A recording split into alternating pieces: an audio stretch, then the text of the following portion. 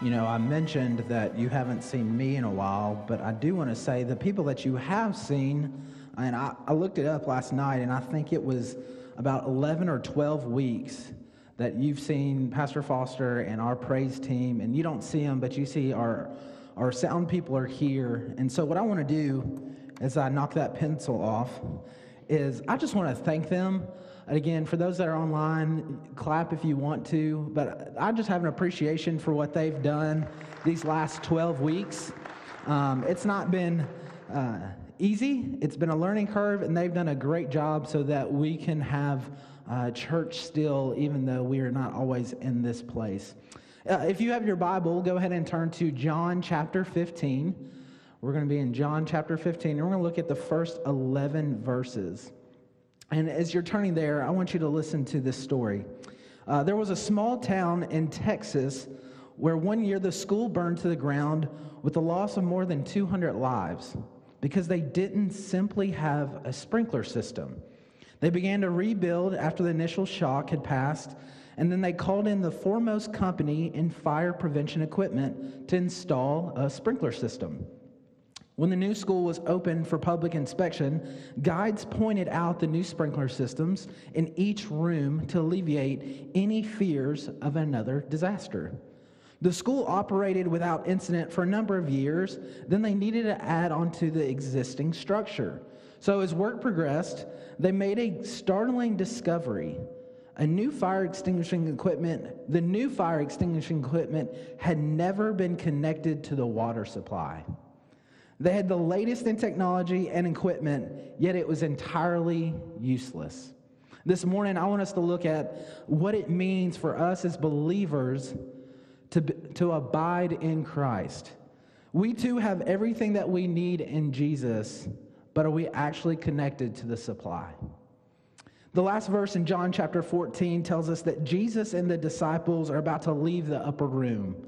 They're headed to the Garden of Gethsemane, where Jesus will pray his great high priestly prayer and will later be arrested by the mob that's led by Judas.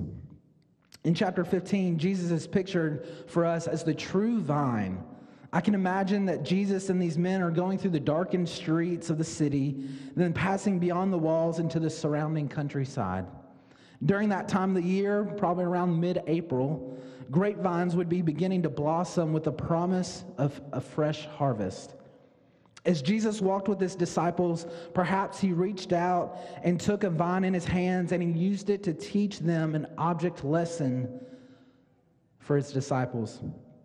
Again, his desire here is to teach them about the most vital relationship that they have in their lives, the one that is with Jesus and his Father.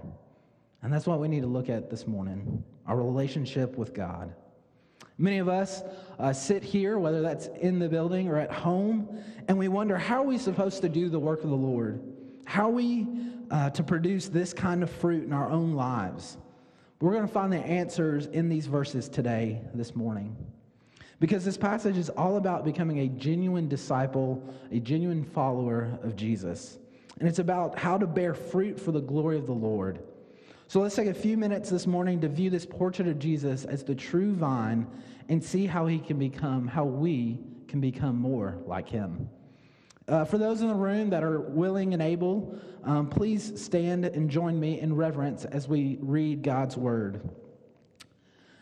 John chapter 15, verses 1 through 11. God's word says this: I am the true vine, and my Father is the vine dresser. Every branch in me that does not bear fruit, he takes away. And every branch that does bear fruit, he prunes, that it may bear more fruit.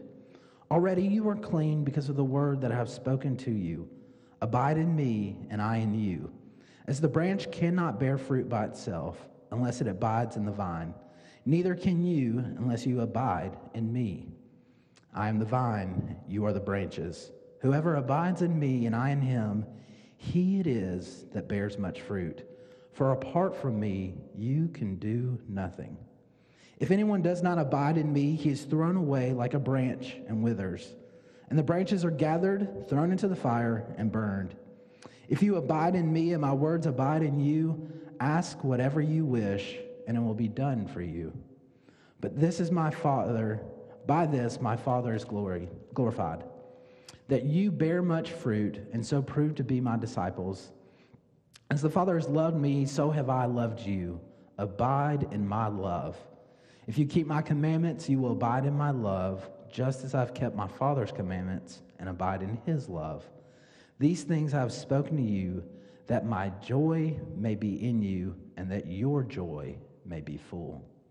Will you pray with me? Dear Father, we thank you again that you are the true vine, that God, that you are our true supply, that anything we may need, we can find in you. God, I pray that as we dig a little deeper into this scripture, that it's made abundantly clear what you would have for us today.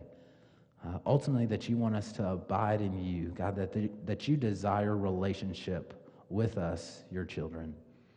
Father, we thank you for this word. We thank you for your Son, and it's in his name that we pray. Amen. So, according to this passage, it is clear that it is impossible to bear fruit without abiding in Christ. Bearing fruit means both growth and producing good works. What are good works? Let me see. I can hear it too. Is that better, Bo? All right, perfect. Let's start that right over. According to this passage, it is clear that it is impossible to bear fruit without abiding in Christ. Bearing fruit means both growth and producing good works. Those good works are greater holiness, increased selflessness, and more steadfast love. But also abiding in Christ means making disciples of Jesus. There's 4 things that I want us to look at this morning. The first is this. When abiding in Christ, we need to expect to be pruned. When abiding in Christ, expect to be pruned. If we look at verses 1 through 3 again, it says this: I am the true vine, and my Father is the vine dresser. Every branch in me that does not bear fruit, he takes away. And every branch that does bear fruit, he prunes, that it may bear more fruit. Already you are clean because of the word that I've spoken to you. God, as the vine dresser, uses 2 primary methods of purifying his vineyard. First, he challenges the branch. Take away means to lift up or to rise higher, to raise higher. That is, the vine dresser will take the unfruitful branch and he will lift it from the dirt in which it has fallen, giving it a better chance to be productive. On a personal level, this means that when we get to a place in our Christian lives where we are unfruitful and we're barren, the Lord will have to reach into our lives, unsettle the stagnation, and he will lift us up in effort to challenge us and shock us to growth. There are times when the Lord can only accomplish this through his discipline. Has God been challenging any areas in your life? If so, my encouragement to you today is do not run from God's challenge. Instead of running from God, turn and run to him. After all, his discipline is always proof of his love for us and our relationship to him. Revelation 3:19 says this: those whom I love, I reprove and discipline, so be zealous and repent. So not only does God challenge the branch, he also cleanses the branch. That is, the vine dresser removes things from the branch that take away its vitality and its strength. Things like useless buds, misdirected shoots, or discolored leaves or spots. Anything that consumes life but produces no fruit must go. Let me say that again. Anything that consumes life but produces no fruit must go. So that is in the life of the believer. When we allow things into our lives that hinder our walk with the Lord, then we are in danger of a pruning. In Greek, the word for prune in verse 2 can also mean cleanse. Listen to this, church. Sometimes following Christ entails suffering and pain. We're never promised an easy life and no troubles and no problems. But sometimes following Christ entails suffering and pain.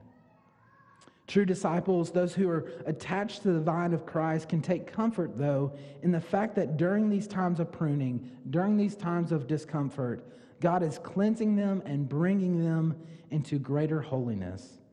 Come what may, God's purpose in pain is that we bear more fruit. So why does pain happen? Why does cancer happen? Why do bad things happen? Why are we in the middle of a pandemic? Why race relations are the way that they are? Why are things broken? And what can we do in this pain? Or why would God allow this? But we need to understand that the purpose in pain is that we may bear more fruit. That's not our perspective, church, but it needs to be. There's two things here that when we expect to be pruned that we find out through pruning. And first it's this: pruning brings more fruit.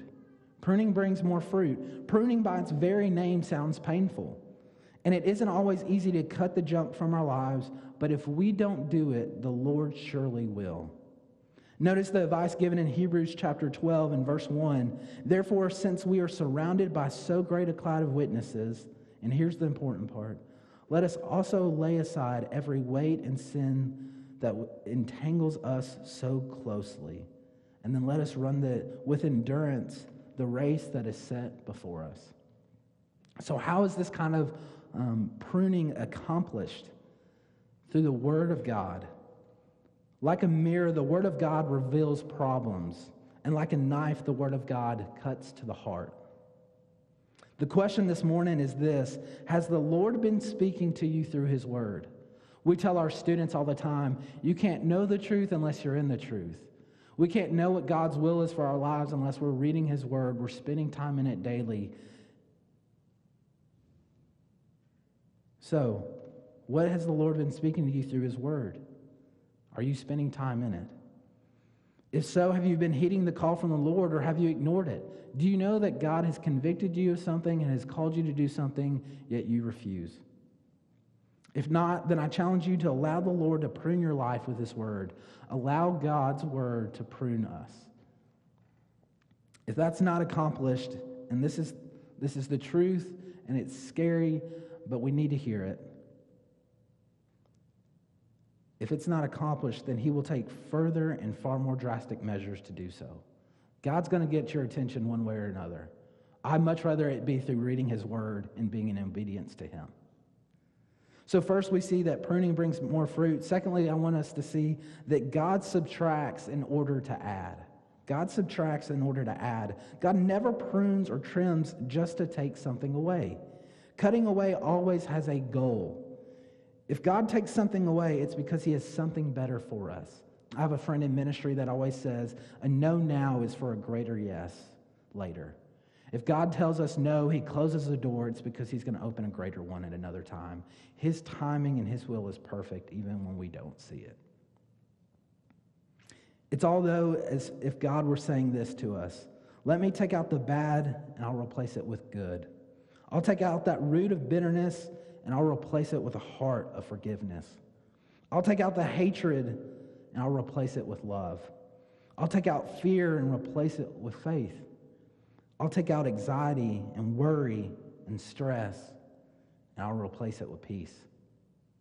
In verse 3, we're made clean because of the Word, but there can be even more growth, there can be more faith, there can be more grace, more kindness, more love, and more joy. Pruning may hurt at the time and in that moment, but if we trust in the Lord, He will bring about which is good. Hebrews chapter 12, verse 11 says this: for the moment, all discipline seems painful rather than pleasant, but later it yields the peaceful fruit of righteousness to those that have been trained by it. Secondly, what I want us to see today is that when abiding in Christ, abiding is the key to bearing fruit. Abiding is the key to bearing fruit. Verses 4 through 6 again say this: abide in me and I in you. As the branch cannot bear fruit by itself unless it abides in the vine, neither can you unless you abide in me. I am the vine, you are the branches. Whoever abides in me and I in him, he it is that bears much fruit. For apart from me, you can do nothing. If anyone does not abide in me, he is thrown away like a branch and withers. And the branches are gathered, thrown into the fire, and burned. In verse 4, Jesus gives the commandment to abide in me. So that's the key. The branch has to abide in the vine in order to produce fruit because of what it receives. It needs the source, the life, the strength, and the power from the vine. But we have to abide. We have to make the decision whether to abide or be disconnected from the vine. How foolish is it of us to think that we can live apart from the author of life? How foolish is it for us to think that we can live apart from the author of life? Verse 5, the second part of verse 5 says this: whoever abides in me and I in him, he it is that bears much fruit. For apart from me, you can do nothing. Somebody might say, I don't need God. I don't need him telling me what to do. I'll figure this out on my own. Unless you abide in the vine, you have no life, and you will wither and die. Abiding in Jesus requires two clear components: seeking God in his word, which is one of the things we've discussed already, and then secondly, petitioning him in prayer. Listen to this story. A retired teacher was giving her little nephew some help with his schoolwork. He was normally a good, attentive child, but on this occasion, he couldn't fix his mind on his work, probably because he was having to do it via Zoom for the last 3-4 weeks, right? But he couldn't focus his mind on the work on hand. Suddenly he said, Aunt Sally, may I kneel down and ask God to help me find my marble? She told him, go ahead. So the little boy knelt by his chair, closed his eyes, and prayed silently. Then he got up and went on with his lessons contently. The next day, his aunt was almost afraid to ask about the prayer request. She was a little worried that if he didn't find the marble, that his simple faith would be damaged. She finally decided to ask anyway and said to him, well, dear, did you find your marble? No, was the reply, but God has made me not want to. The faith of a child. His prayer request was that God would change his heart, that he would no longer want the marble. When we abide in Christ, especially in prayer, I believe that we develop and grow into a healthy branch that conforms to God's image. He changes our heart's desires, and he helps us to trust in his actions in our lives, even when it hurts, even when we don't understand it. What we need to understand is prayer is the strongest form of abiding that there is. God's not a genie. We don't get to ask for wishes. But God knows the desires of our hearts. He knows the number of hair on your head. The detail of God's knowing of us is intimate because he's our creator, the author of life. Abide in me and I in you. We are already positionally in Christ. That is, we are in relationship with Jesus as believers. But now we're also told to abide in Christ. This abiding clearly depends on ongoing cooperation. It takes two to tango. We've got to do our part. We've got to make an effort. Thus, it is talking about our fellowship with him, abiding in his presence through prayer and reading of his word. Again, the branch cannot bear fruit by itself unless it abides in the vine, neither can you unless you abide in me. A branch cannot be fruitful alone or by its own power. It needs to receive the life from the vine. The branch must open itself up to the vine and depend and draw upon it. So its source can flow into and through it. It is up to us to abide in Christ by actively drawing on his life in faith. The fruitfulness of a branch depends on the connection between it and the vine. How much and how consistently the branch draws from the vine. So it matters how often and how much. Think about this. If we just draw from God's life, from his word, just once a week, we can't bear much fruit. If I show up on a Sunday morning and I've got Bible in tow and I open it when the preacher is reading it and then I close it, man, that's a great message. I go to my car, I put it in there, and it stays in my car until the next Sunday morning. And I spend no time in this. And the only time I pray is for meals where something bad is happening. if we're not consistently drawing from the vine, we can't bear much fruit. For apart from me, you can do nothing. This dramatic statement means anything we do or produce apart from our abiding in Christ will have no lasting value. Anything you do apart from God has no lasting value. It reinforces our need to abide. And once we realize this, we will be motivated to depend continually upon Him, not just occasionally or in times of crisis. If anyone does not abide in me, he is thrown away like a branch and withers, and branches are gathered, thrown into the fire, and burned. In times of war, to get out from the secure position of the trenches was to risk destruction by the enemy. As believers, we are to remain in Christ, but to get out from our secure position of abiding in Christ is to risk destruction by the enemy. When we're not abiding in Christ, we risk destruction. S.D. Jordan tells of a spring storm that broke a large limb on his cherry tree. Although it hung on a very small strand, to his surprise, the blossoms came anyway. Later, some fruit began to grow as it did on the other branches. He noticed, however, that only those in full contact with the tree bore fruit, and much fruit of that, while the partially severed branch produced only a scarce supply. As believers, we must be careful about our spiritual connections, making sure that we are fully abiding in Christ. The fruit produced, whether much or little, tells the story. Corrie ten Boom says this: "Connected with Him in His love, I am more than conqueror. Without Him, I am nothing." Thirdly, today, I want us to see when abiding in Christ, bearing fruit is a lifelong effort. Bearing fruit is a lifelong effort. We look at verses 7 through 9. "If you abide in me and my words abide in you, ask whatever you wish. It will be done for you. By this my Father is glorified, that you bear much fruit and so prove to be my disciples. As the Father has loved me, so I have loved you. Abide in my love." It's important to have the right tools if you're going to have a fruitful life.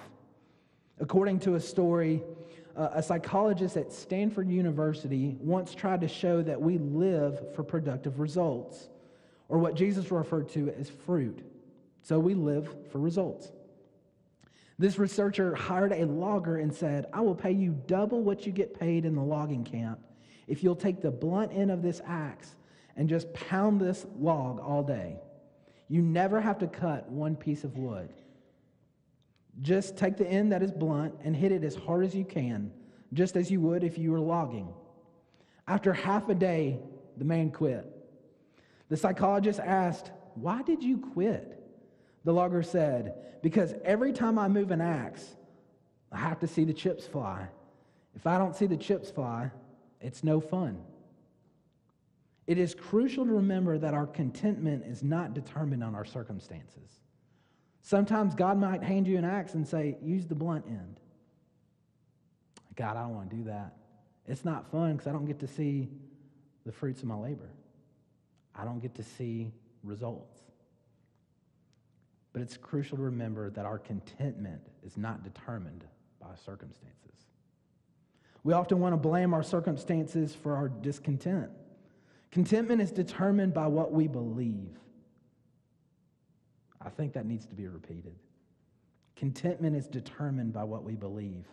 And our belief is fueled by what we are seeing. So we need to lay aside the weight, just like we read earlier in chapter 12 of Hebrews. We need to put aside the weight of discontentment, the sinful kind that stems from disappointment that leads to grumbling. How do we do that? How do we not complain and grumble and be discontent? First, we need to begin by looking at what you're looking at. Contentment comes by seeing the true treasure, which is Jesus. Consider the fruits of the Spirit from Galatians 5:22 and 23. Love, joy, peace, patience, kindness, goodness, faithfulness, gentleness, and self-control. When we participate in these, isn't that us bearing fruit? Think, when Jesus gave a basic single command just a few steps away from the vineyard, he said to his disciples to love one another. That happens to be the very first fruit of the Spirit. Frankly, there are lots of ways that we can bear fruit. Titus 3:14 says this, "Our people must learn to devote themselves to doing what is good, in order that they may provide for daily necessities and not live unproductive lives." Psalm 1:3 says this, "He, being the righteous man, is like a tree planted by streams of water, which yields its fruits in season and whose leaf does not wither. Whatever he does prospers." To abide is to trust and to submit and to put yourself under one's authority. When I perform wedding ceremonies, I always like to say that submission is not a bad word. We joke about it, and we kind of had this stigma or this taboo that, yes, wives are to submit to their husbands, but husbands, we are to love our wives like the Lord loves the church. And so culture has created this bad word of submission, but in essence, it is not a bad word. We are putting our authority under Jesus, or we're putting ourselves under Jesus' authority. To disobey is to go on our own way and to fail to receive the fruits of the Spirit. To stay connected in love, we must not just receive it, but we also must give it. Our fellowship with Christ grows as we respond and we return his love to him. Again, it takes two to tango. It's reciprocal. God wants relationship with us. He loves us, so in return, we need to return that love to him.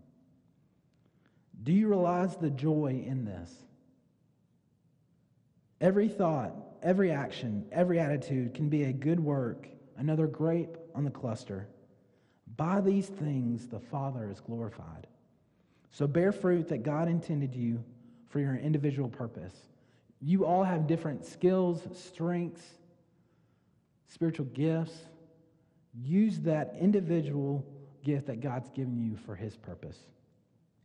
Bearing fruit, however, requires a lifelong commitment, and it takes work and discipline. No plant casually produces a lot of fruit. Instead, it's a slow process, a structured process, a process that produces fruit only in season. That's why self-control may be listed last among the fruits of the Spirit. Perhaps it's at the top of the tree because it's the most difficult to harvest. As a man, at least, self-control is something hard for a lot of us, right? It's the one that I know when I talk to students, they don't want to talk about because they have no self-control. Social distancing, what is that? But maybe that's why it's the hardest to harvest and why it's at the top of the tree, because it takes more work, because it's difficult. An orchard expert said that occasionally a fruit tree will give all its energy to growing wood and leaves, but little or no energy to bearing fruit. To correct this condition, the farmer will take an axe and make a deep wound in its trunk close to the ground. That severe procedure almost always produces a change. The next year, the tree gives an excellent yield. This process is called the fruit of suffering. Oftentimes, God uses a trowel as an axe or suffering as a pruning knife so that we may stop challenging or channeling all of our energies in the pursuit of temporal things. Sorrow, tribulation, bad health, disappointment, they all have a way of stimulating spiritual growth and fruitfulness if we allow it. Spiritual fruitfulness often comes through the pruning knife of affliction. Lastly, this morning I want us to see that when abiding in Christ, God wants us to be full of joy. God wants us to be full of joy. Verses 10 and 11. If you keep my commandments, you will abide in my love, just as I have kept my Father's commandments and abide in his love. These things I have spoken to you, that my joy may be in you, and that your joy may be full. Verse 10 may be understood as an outflow of seeking God in His Word and petitioning Him in prayer. We listen to the commands of Christ in Scripture, and we ask for strength to carry them out. I want you to listen carefully to this. That is, every time we pray for anything, we pray for it to fit perfectly with God's will. When we pray, we need to pray for it to fit perfectly with God's will. Not mine, not yours, but His. And in doing that, we know, because Scripture promises it, that He will grant our request. Verse 8, and it will be done for you. Verse 11 is key also. To abide on the vine, to bear much fruit, to abide in God's love, these things is joy to its fullest. Abiding in the vine, bearing much fruit, abiding in God's love, that is joy to its absolute fullest. The fruit of the Spirit is a much more joyful way to live than the filth of the world. I'd rather be joyful than happy. There's a difference. Joy is not happiness. Again, happiness depends on circumstances. Rather, joy is a deep, settled inner pleasure. It is the assurance and confidence in our relationship with the Father and with Christ, and it fills the heart with joy unspeakable and full of glory. And that ignites the heart to serve God. When we have unspeakable joy, when it's full of glory, that ignites our heart to serve God. Because again, it is no longer our heart's desire, but His. In conclusion, in every garden and every vineyard, there's an opportunity to be discouraged. I have the opportunity at times to speak with different sport teams, whether it's at Rossville Middle or Chattanooga Valley Middle or Ridgeland High School, or doing chapel at Oakwood Christian Academy. And I always like to tell students and athletes, just because it stuck with me, I don't even remember where I heard it, but that in every opportunity there is difficulty, but in every difficulty there's an opportunity. And that's what it's saying here. In every garden, in every vineyard, there's an opportunity to be discouraged. But again, it all depends on how you look at it. We might see that weeds are thriving, insects are feasting, mildew flourishes, disease finds an outdoor home. But in every life, likewise, there are elements that can hinder the product of a healthy fruit. Again, things can get in our lives that will hinder us from bearing fruit. And it would be easy with all the negative elements in our lives to become discouraged in the vineyard that is John chapter 15. It would be easy to quietly think, I can't do it. There's just too much guilt. I've tried this before. I'm frustrated in the search. I'm tired. I'm exhausted. I don't want to bear anything anymore. If that is where you are, I want you to listen to this wonderful truth. If we let God direct our path, we won't be tired in the work of bearing fruit. We won't be stressed. We won't be confused. We will simply bear fruit and enjoy the process. Our main point this morning is this. A branch on a vine is united with the vine in a life-giving way. Literally, the nutrients of the vine are passed on to the branch to keep it connected, growing, and strong. This is what it means for a disciple to be united with Christ. Here it is. Being a disciple of Jesus means being united with Him, abiding in Christ. We must realize that God is serious about the fruit in our lives. He is serious about wanting to transform our lives, our hearts, and our character. They say that character is who you are when no one's watching. Integrity is when your words and your actions line up over time. Again, this is not about behavior modification. This is about heart transformation. So when we speak of fruit, what exactly do we mean? What will be produced in our lives when we yield to God? How will we know if fruit is being produced through us? There are three basic fruits that God bears in the lives of His children. Real quickly, they're these. Number one, sanctification. That is, we become more like him. Romans 6:22 says, "But now that you have been set free from sin and have become slaves of God, the fruit you get leads to sanctification and its end, eternal life." Colossians 1:10, "So as to walk in a manner worthy of the Lord, fully pleasing to him, bearing fruit in every good work for increasing in the knowledge of God." So the first fruit is sanctification. That is, we become more like him. Secondly, spirituality. That is, we behave more like him. Again, we see that and we saw that through the fruits of the Spirit in Galatians 5:22 and 23. And then lastly, souls. And this is the one that I just have a passion for. More so lately, I've been just reiterating this to our students in church. I want to reiterate to you. Souls in the sense, one, that we need to see people the way that Jesus do. And in that, we are burdened like him. When's the last time you had a burden for somebody because you knew they were lost and dying and going to hell? There's only two options. It's heaven or hell. Eternity with Christ or eternity apart from Christ. We need to be burdened like him. So as we close, there's a few questions that need to be asked of you here and of you at home. Number one, are you in the vine? Have you ever been saved and joined with Jesus? Number two, are you abiding in the vine? Are you drawing your strength from God so that he's able to produce his fruit through your life? Not only are you in the vine or are you abiding in the vine, but also, are you bearing his fruit today? Where do you stand with Jesus?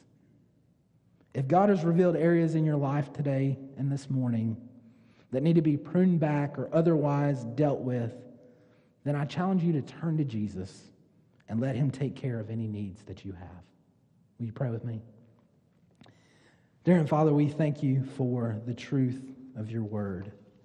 We thank you that when we abide in you, we will bear much fruit. And God, I hope and pray that we are reminded that apart from you, we can do nothing. So God, I pray as we sing, Lord, that we would do some self-reflection, that we would look deep in our lives and see if we are abiding in you. Are we bearing much fruit? Where do we stand with you today? So God, again, I pray as always that the truth of your word resonates and that as we leave, that again, it's just not nice words. It's not just a nice message, but we apply it. Wisdom is the application of knowledge. We must apply what we've heard today to our lives. So not that we're just better Christians so that we can bear much fruit, so that that friend, that loved one, whoever it might be, notices it in our lives and says, why are you so different? And it gives us an opportunity to share our faith, to have a gospel conversation, and possibly see someone's life go from darkness to light. Jesus, we love you. We thank you for your grace and mercy. It's in Christ's name we pray. Amen.